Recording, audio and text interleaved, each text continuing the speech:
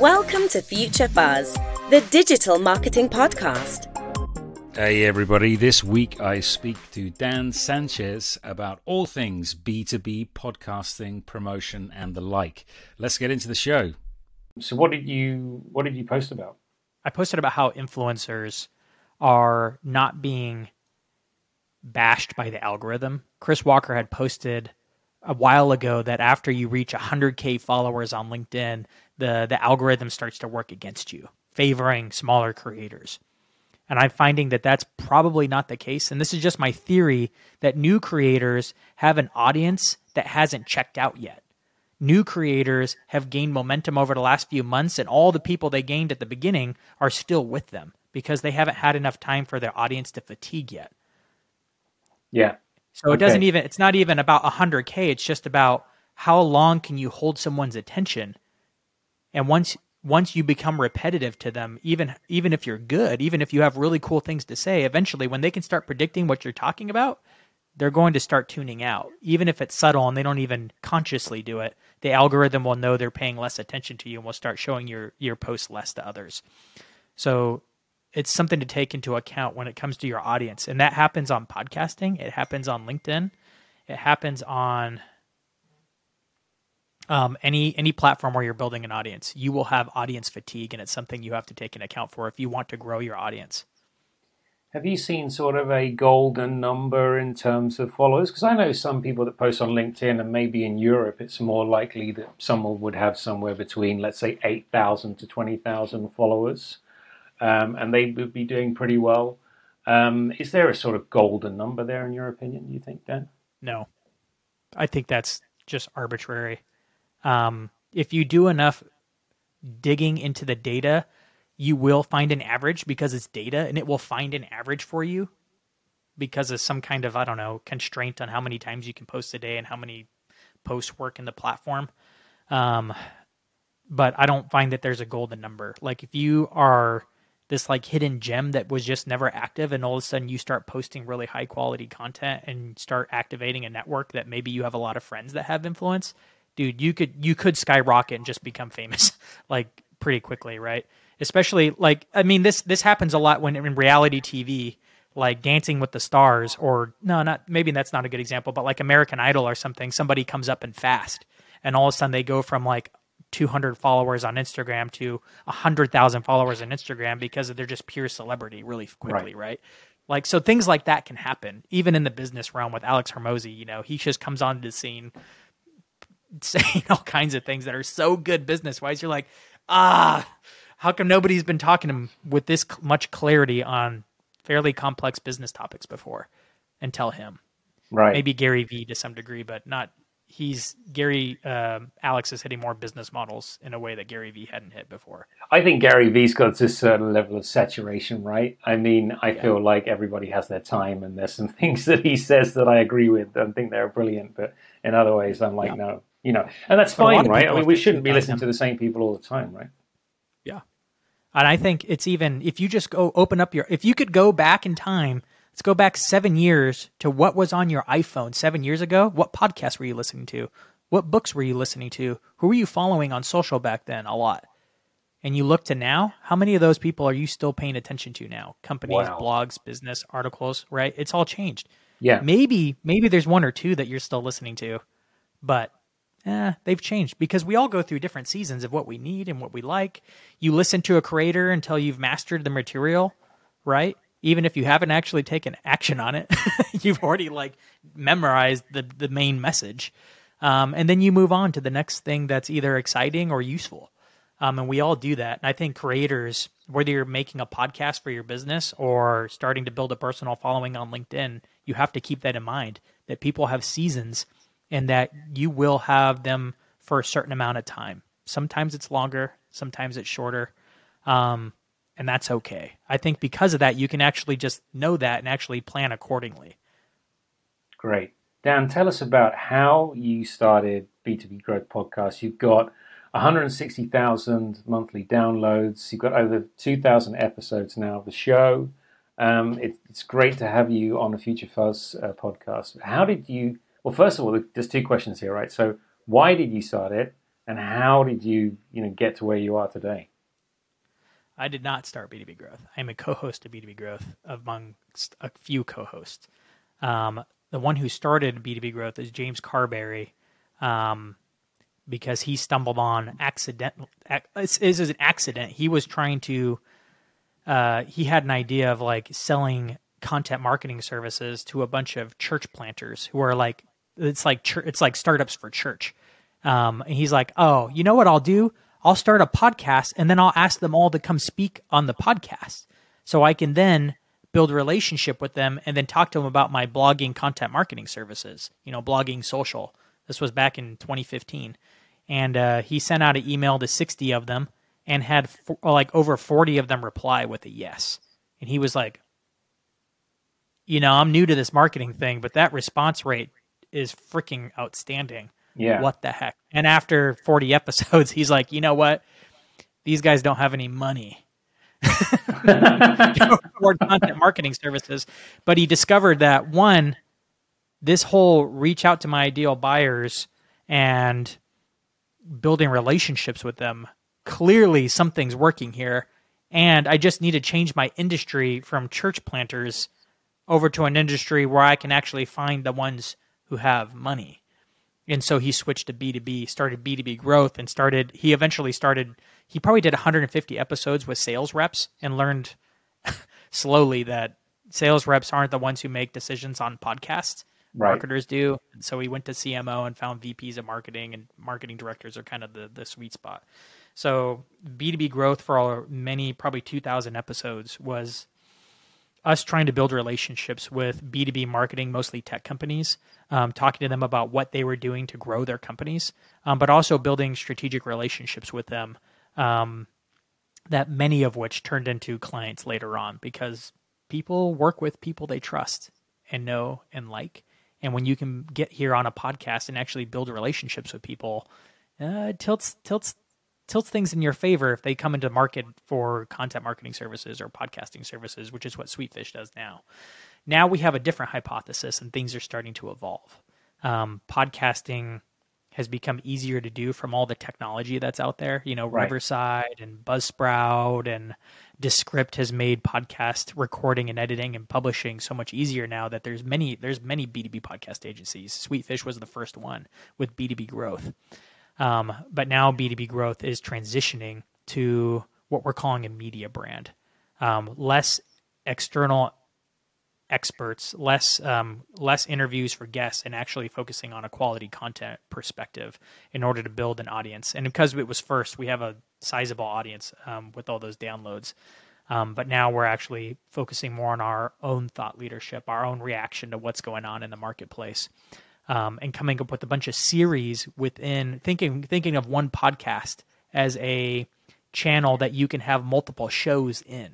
Think of like a TV channel, like Discovery has multiple show formats within one channel, and you can start and stop formats all the time. And they play, you can have multiple posts within 1 week. And so you can play around with formats within one podcast. And that's what we're experimenting with now. We have a few that have hit and that have been really good. Like echo chambers, where we take something that's trending on LinkedIn and we just pontificate on whether it was good or bad or what the idea was in it. We kind of throw in our own 2 cents on those. Is that more like an open table discussion? Because I'm seeing that format's doing really well on some podcasts, that they just get, let's say, they get 3 or 4 people around a table and just start, analyzing things or discussing things. Is that what you guys see as well? Is a good format? Yeah, it's a great format, especially if the people you have analyzing it are, have some pretty good opinions. What we're even experimenting with now is not just bringing in a level of expertise to be able to critique the idea properly, but also bringing in a sense of personality. We had feedback recently that was remarkable feedback, saying like, hey, you guys, I can tell you really know what you're talking about, but I don't really know who you are and who you are to one another, because it's 3 of us kind of talking about one post or whatever, and the person who posted it isn't in it. We're just talking about the post and the comments in the post, right? Which you can do for any industry. There's always industry news to talk about.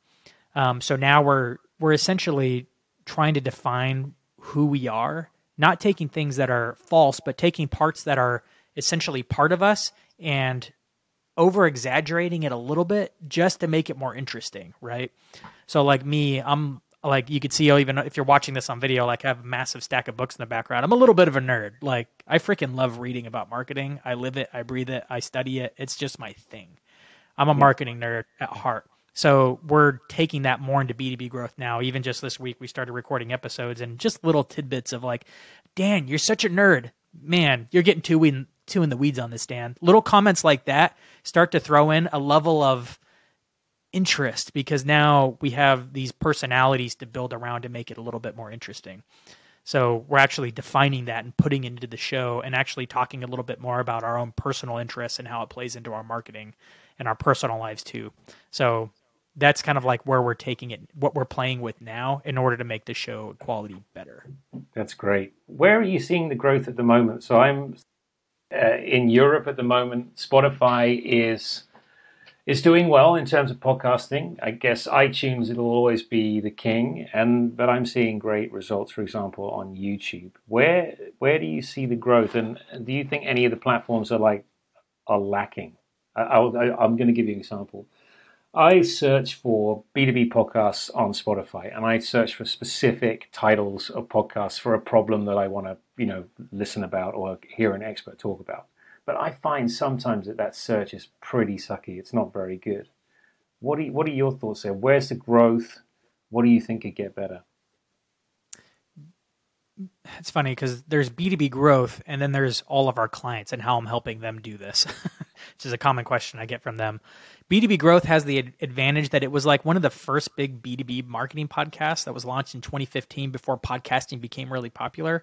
So because it was one of the first and had a steady stream of people coming in, if you just search B2B marketing on Apple or Spotify or any other podcasting platform, it comes up fast because of the amount of episodes, the amount of downloads, the amount of reviews we have. And then because of that, people have put us into like dozens of blog articles of top B2B podcasts or whatever. So we're just spread out everywhere. So it grows organically just by default now. Where we're finding the most growth, though, is in paid media, like actually promoting the podcast on paid sources, which is really good now because everybody's afraid and backing off of paid media, which means paid media is on sale. So while people buying, like businesses and consumers might be spending less now, and if the world continues to like kind of go into recession mode, they'll be spending even less. But that doesn't mean their attention's going away. They're only going to be paying more attention to what's going on. And people will be spending less on advertising. So the cost to acquire a listener or a subscriber or just an attention of an audience is going down. Yeah. So you can actually build a sizable audience through paid media right now, more so than in the future. And by the time the economy swings back, the people who have paid up to grow the biggest audiences are going to be the ones who freaking dominate because they have so much owned media now. They don't need the paid media anymore. So that's kind of like what we're capitalizing on now and spending. And actually, like I just dropped $5,000 last week on promoting B2B growth, and which was really cool. It shot us to like the #1 chart for a hot moment. We're usually in the top 100, but if you put a lot of paid media down all at once, it tends to shoot you up. Bump up, yeah. And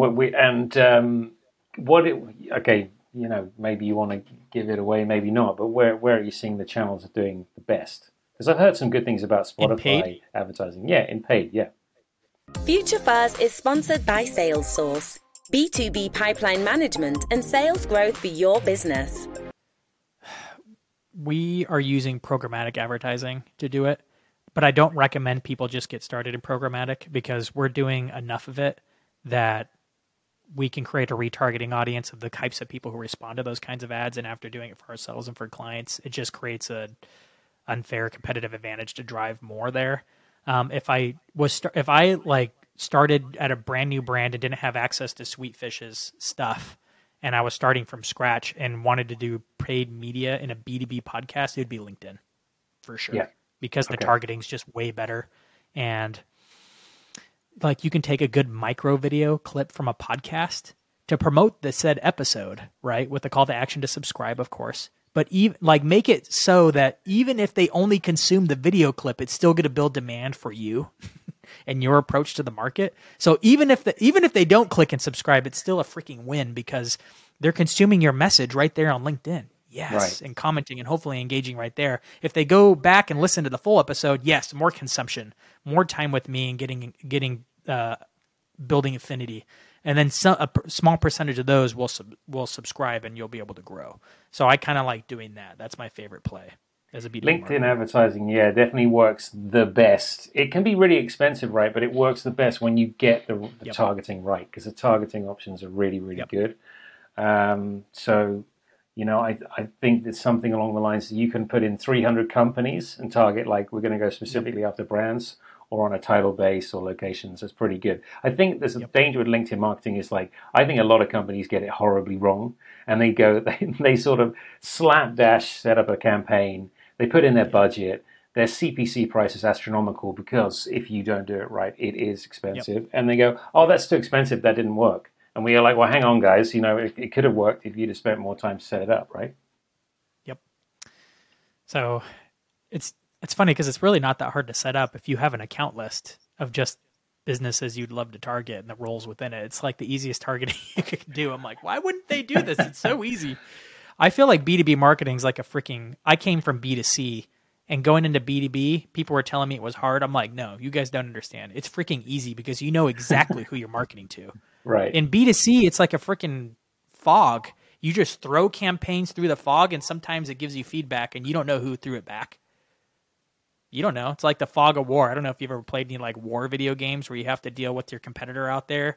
You don't even know what's over there. They're out there working, and like it's the fog of war. You don't even know what's going on over there. That's what B2C marketing's like. You have no idea who you're marketing to. You know like ish who they are, but you don't know their names. You don't know where they live. Yeah. In B2B, you do. You know you're marketing to Susan over at the head of Google or YouTube's nonprofit marketing thing. Whoever it is. You know exactly who it is. And if you don't, you can pay for it, right? But usually even you just go find it on LinkedIn.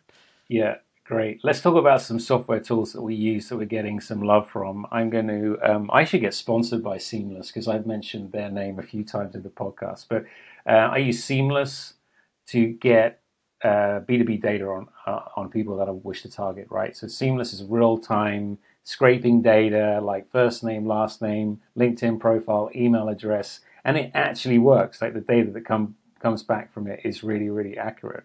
So I absolutely love that B2B tool at the moment. Is there anything that you have been using recently that's been bringing some really good results? We've used a service before, but I don't remember what it is. So we weren't using it that much. And I think they were like trade partners. We were advertising them on B2B Growth some years ago, and then we had a free subscription for a while. But I think it was Lead IQ or something like that. But Seamless, I'm on their website now looking at it. It looks pretty good. Seamless is really good. Yeah, I thought you were going to say like ChatGPT, like everyone else is saying at the moment. Yeah, the best tool of the year. I mean, I don't know if you saw Product Hunt, but it was voted the best product of 2022 on Product Hunt. It won the award, and it was released in November. I mean, that's a massive turnaround, isn't it, really? And I'm using it more and more, so it's very convenient. I was literally using it last night to help me do research and build creative for a new podcast that I'm launching with the client.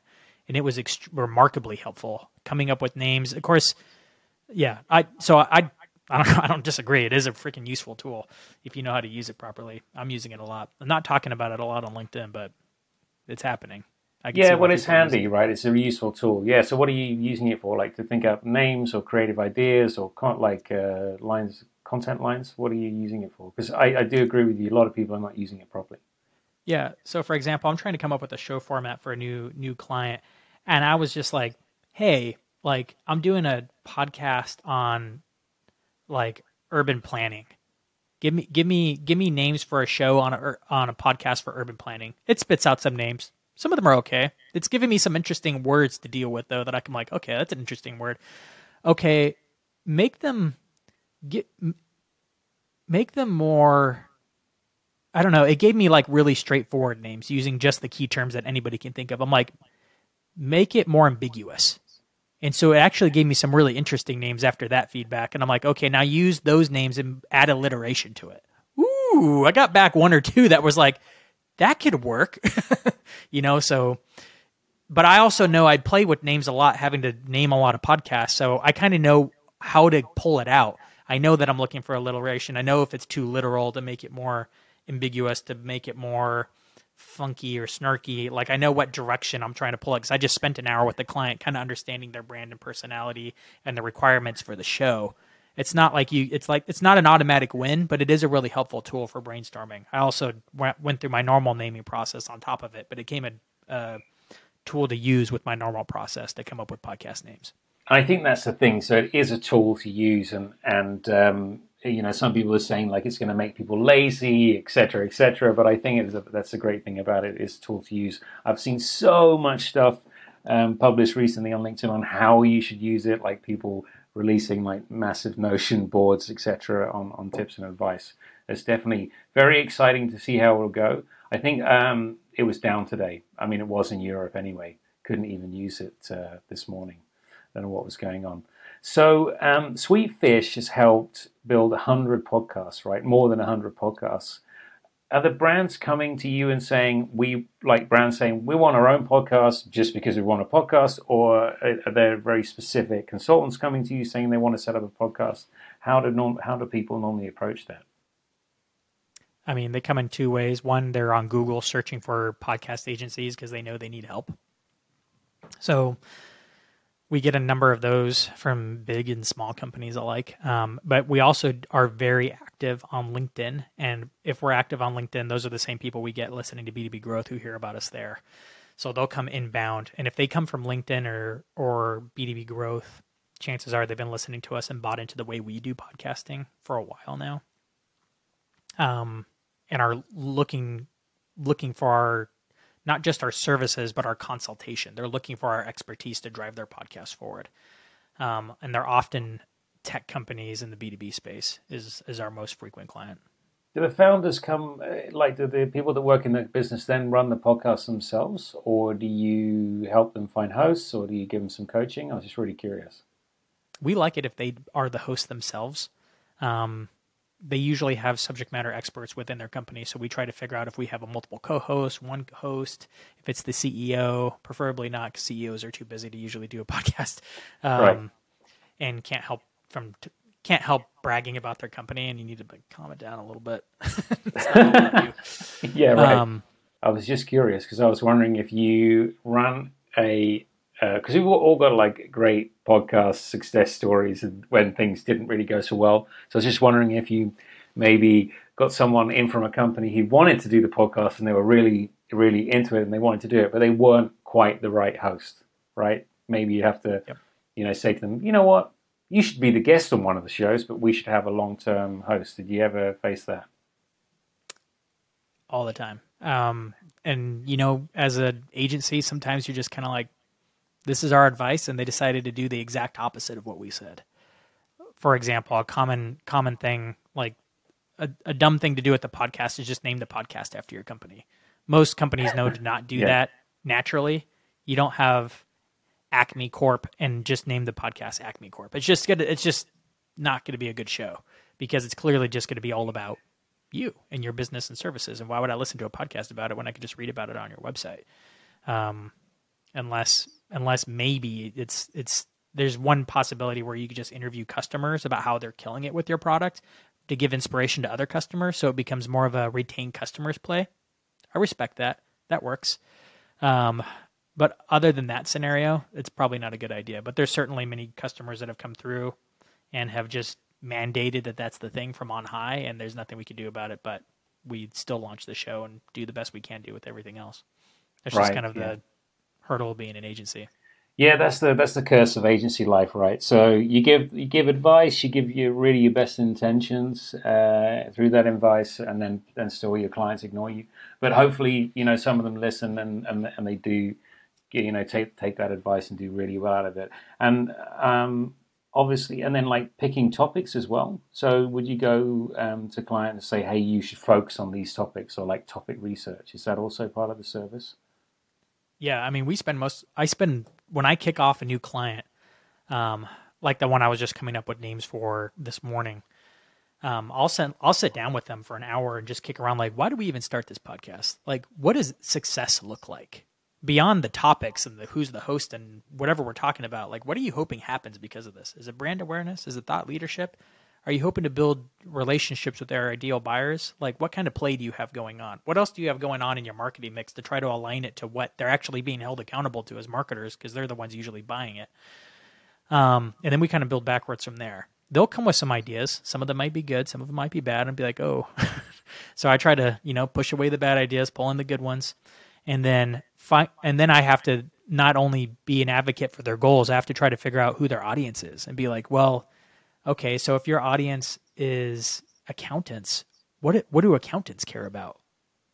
What do they want to hear about? What are the problems they're facing every day?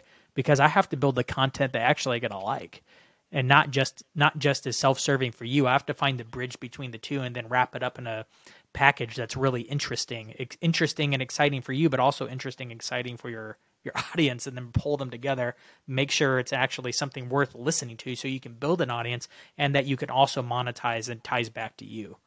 And people hire us to kind of pull all the things together in a nice package that can actually be executed. And that's the hard part, but that's where the magic happens. All the podcast production that happens afterwards just keeps the lights on. I was talking to someone who works in logistics, and he said, no, there'll never be anyone who wants to listen to a podcast about logistics. And I was like, dude, yes, you are so wrong. Yes, they do. There are so many logistics geeks out there. Everybody has problems. Everybody wants to listen to something that will bring them information and enlighten them. And I can guarantee, logistics, it's pretty big, it's pretty broad actually, but you could probably get quite detailed on it.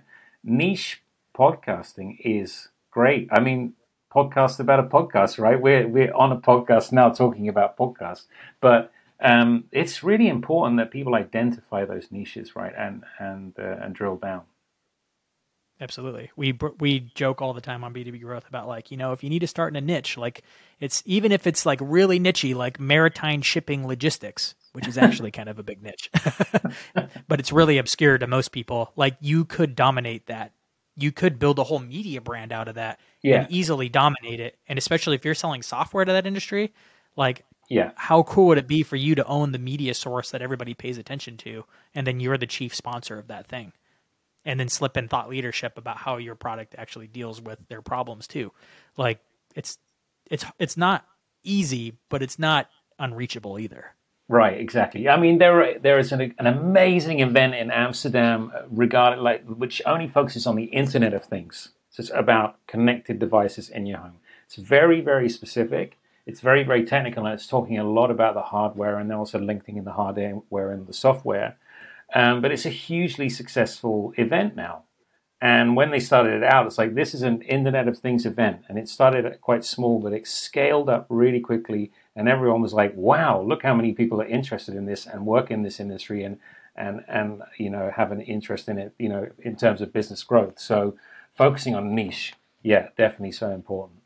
Are there any like funny stories you can share with us without embarrassing any clients before we wrap up the show? The funniest story is the one was just, at least to me, because it was my mistake instead of me trying to embarrass one of my clients. But okay, like a personal mistake I freaking made was getting on Riverside and covering up my own photo with my notes, because I'm like, I don't need to see myself. I just need to look into my guest's face to be able to read them. And what I found out, the reason why Zoom puts your video front and center is not only because you like to look at yourself, right? Because you need to monitor your own freaking face. So what I found is I did multiple interviews in a row, and I was doing just a lot of interviews back to back, and made this mistake. And I realized I was just giving them the resting bee face over and over again. Because I wasn't monitoring my own face. I had no smile. I was just kind of slouching and just no smile on my face. And when I don't smile, it just looks like I'm mad. Right. I'm okay. Oh my gosh, I've been giving all these guys a jerk face. I'm extremely bored and irritated with what they're saying. Wow, how could I have done this? I emailed a bunch of them and apologized and told them what happened. They're like, it's okay. It's okay. I was pretty embarrassed by that. Yeah, no worries at all. Well, I don't want to embarrass any people either, but the amount of times that I've started up a podcast and then people have gone into the Google Hangout link, and they're like, I've been sitting in the Google Hangout link for 5 minutes, and I'm like, oh, I really need to disable that when I send out the invite, because everybody always goes to the Google Hangout link. Awesome. Thank you so much for coming on the show, Dan. I think you gave some real interesting nuggets there. If you want to follow Dan on LinkedIn, I suggest you do. It's Danchez Sanchez, the co-host of the B2B Growth podcast. And also, if you are interested in podcasting and setting one up for your business, do check out Sweet Fish. Dan, thank you so much for coming on the show. Thanks for tuning in and making the choice to listen to this podcast. If you liked what you've heard today, please don't forget to subscribe.